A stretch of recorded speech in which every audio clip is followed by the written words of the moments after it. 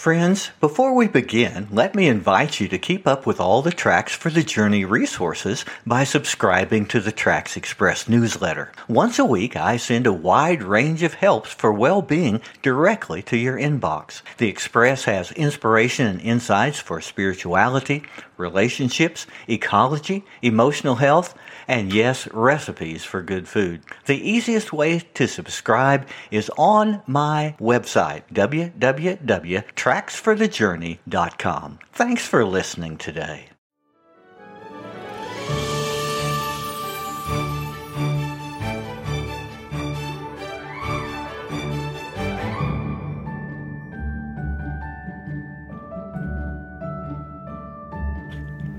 Naomi Osaka stunned the world of tennis in May of 2021. She's the highest-paid female athlete in the world, a tennis superstar who has dominated the sport for the past 3 years. What did she say that shocked everyone? She talked about her depression. As she withdrew from the 2021 French Open, Naomi said, "The truth is that I have suffered long bouts of depression since the U.S. Open in 2018, and I've had a really hard time coping with that." With this comment, she stepped away from the tournament and the potential of winning $1.8 million. Depression. What is it anyway? And what can be done when the darkness descends on our mood and doesn't leave? Today on Tracks for the Journey, I'd like to explore this important topic to better understand and help us with this significant condition.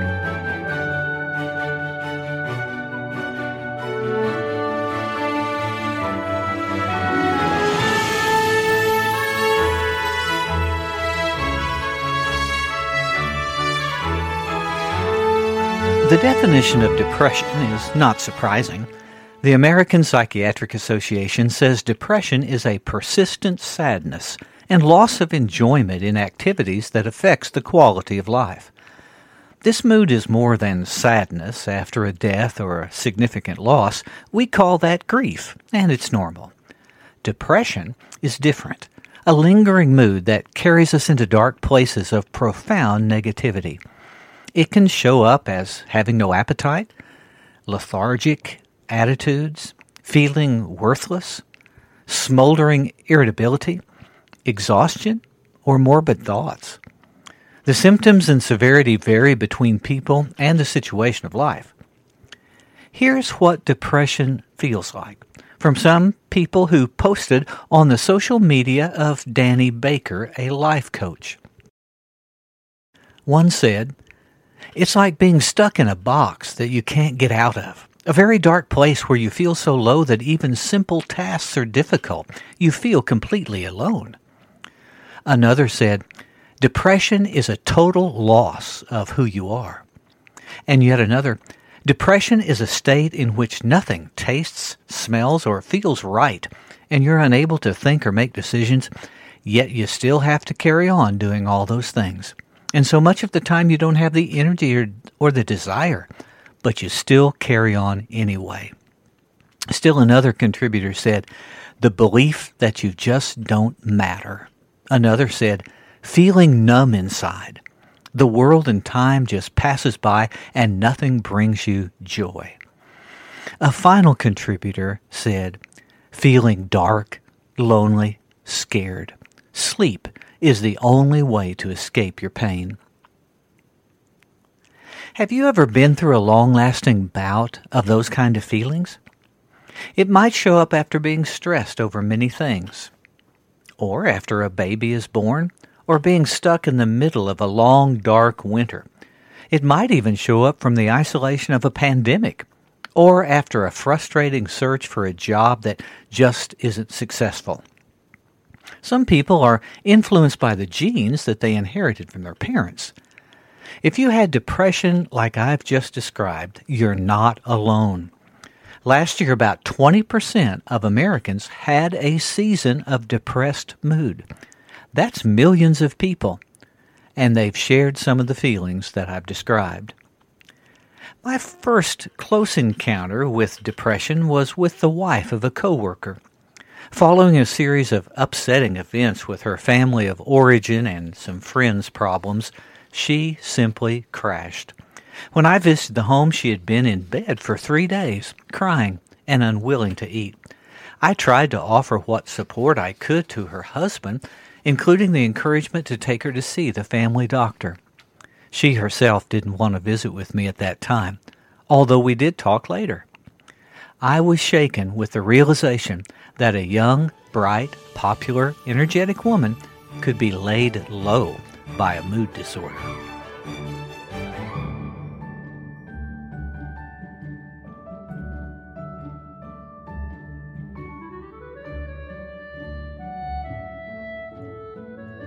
Depression comes even if we consider ourselves to be spiritual people.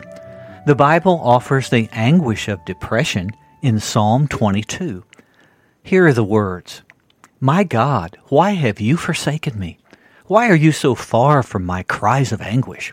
I cry out by day, but you do not answer, by night, but I find no rest. I'm scorned by everyone. There's no one to help.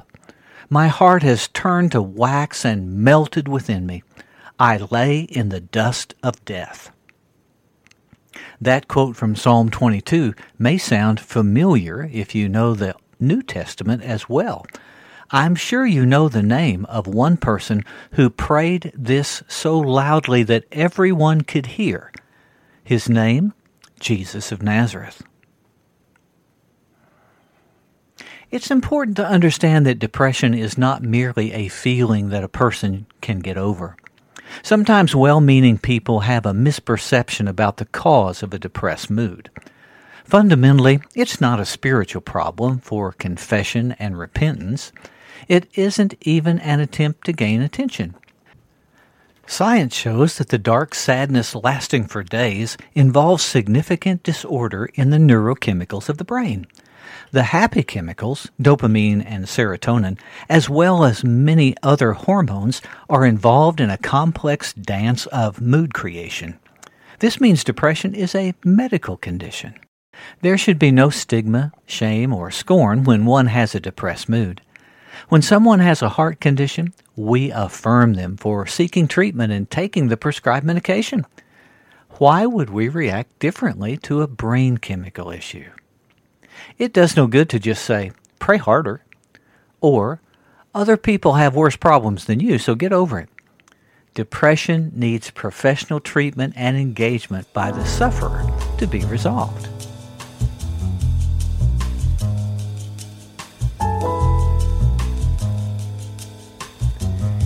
If you have a few hours during this summer, you might enjoy reading a book.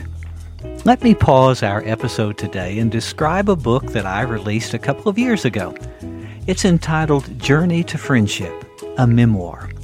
And on the back cover, writing about myself in third person, I say, a novice minister and his wife discover the challenges of church vocation, the intrigues of starting a family, and the joys of building faith in this light-hearted memoir. Set in 1976, America's tumultuous bicentennial year, the easy-to-read story follows the young couple growing up in the late 1960s and early 1970s as they embarked on newlywed adventures and launching careers in education and church leadership.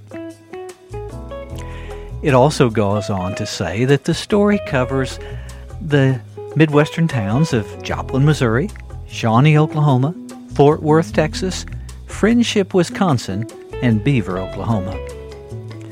I conclude the blurb of the book by saying, the journey of self-discovery offers readers an enjoyable retrospective on a special era in America, as well as insight on the work of God through every age. Now you can order this Kindle ebook on Amazon, or you can order the paperback on Amazon. I hope if you're looking for something fun to read this summer, you might check out Journey to Friendship, a memoir.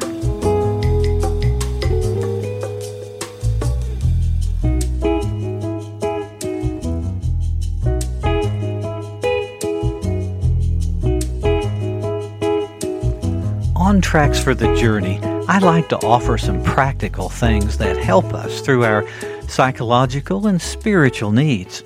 So let me do that just now. How can we help someone we care about recover from a serious and persistent depressed mood? First, offer encouragement for your friend to see a doctor. All physicians are trained to address this serious issue, and some medications may be prescribed that will help. These are not addictive. Medical insurance will pay a share of this, and it is a medical condition. So take the medications to begin readjusting the juices in that loved one's brain. Encourage them in this. Another important step is talking to a counselor. I counsel clients every week who are depressed. Counseling offers the opportunity to unload the burdens and fears, angers, or confusions with someone who really does care. The client can acknowledge what is happening without judgment or criticism. Evidence-based strategies can be used to find new thought patterns or behaviors. Sometimes people can develop distorted perceptions, like jumping to catastrophic conclusions without any evidence. Offer to help find a counselor for that friend. I would say that a great resource is the online counseling service that I work with, BetterHelp.com. Wherever you turn, taking time to talk with a counselor can help your friend move forward to a more normal mood. A third idea is also vital. It is to connect with trusted people. Depression isolates, and isolation harms us. Connecting takes effort, but it's critical to rebalancing our moods. We are social creatures, and we must have conversations, hugs, tears, and laughter with others to feel normal. I'm not saying you should take a depressed friend to the dance hall for a night of Texas two-step, but offering caring, empathetic support in quality time brings a step on the path of recovery. Your presence can be a reality of God's enduring love and hope for your friend. The scriptures, in speaking of grief and depression, say, "Weeping may linger for the night, but joy comes in the morning." Now let me offer a word of caution. Some people have thoughts of harming themselves when they're depressed. This is rare. Only about 3% of depressed people act on such thoughts. However, more than 50% of people who die by their own hand have struggled with depression or other serious mood disorders for extended periods of time. So it's important to pay attention.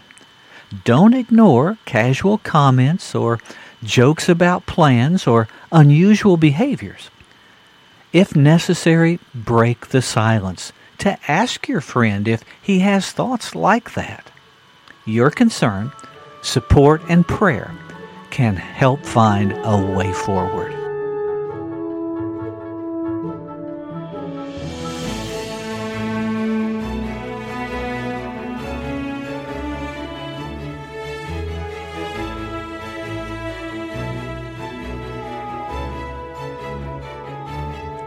Let me tell you a true story.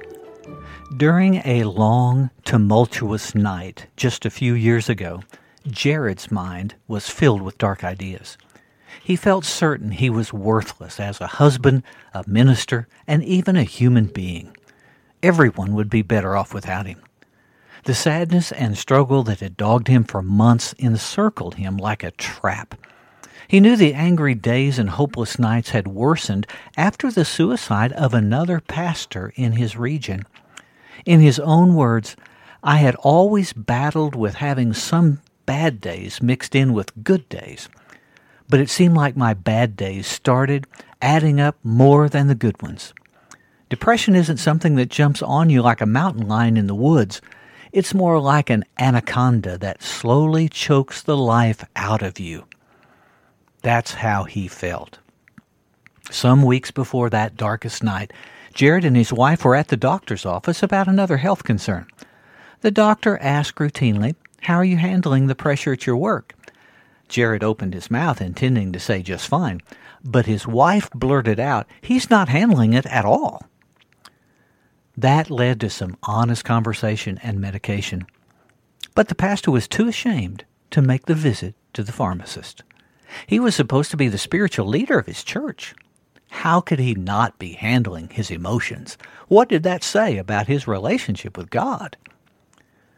But now, when the sun finally rose on his agonizing, sleepless, life-threatening night, he knew something had to change.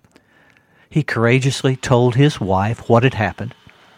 They went to get the depression prescription filled, and that afternoon he opened up with his struggle, about his struggle with friends, and started counseling in the next week.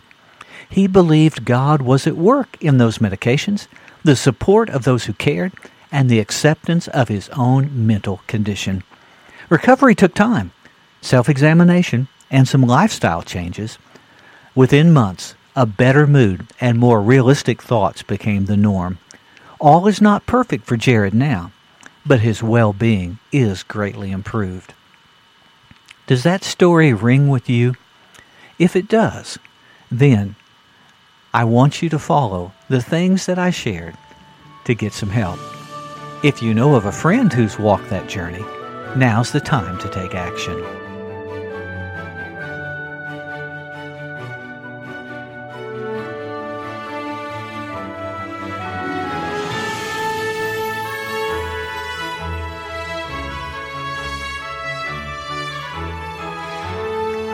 We've covered a difficult topic today. Depression is real for millions of Americans. The good news is that answers can be found. Change can come. Recovery does happen for most people. May we be as God's angels of comfort and strength to our friends who may be struggling with this important issue. If you need more information about depression, I encourage you to go to the National Alliance on Mental Health website, www.nami.org. You may also need to be prepared to share with a friend the National Suicide Prevention number, which is 800-273-8255. I thank you for joining me on this episode of Tracks for the Journey. This is the final episode for Season 3. I hope you've found some inspiration, information, and some wisdom on the 7 topics we've covered this spring. The shows and transcripts are all available on my host website. You can find that at www.buzzsprout.com/907723.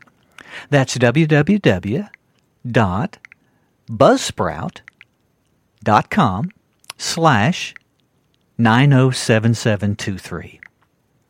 Now, I'll be back in a few weeks with some new paths to explore, and you can follow or subscribe on your podcast provider now to catch those new shows when they are released. I invite you to follow on Facebook, Tracks for the Journey. You can find it under that name. Or you can contact me directly at the address trackspodcast@mail.com. I would love to hear from you about any of the sessions you've listened to, and your suggestions for future topics would be very much appreciated. Tracks for the Journey is produced at the Bright Star Studio, all rights reserved. Original music by Jan Bork on Epidemic Music. Let's keep tracking on our journey to well-being.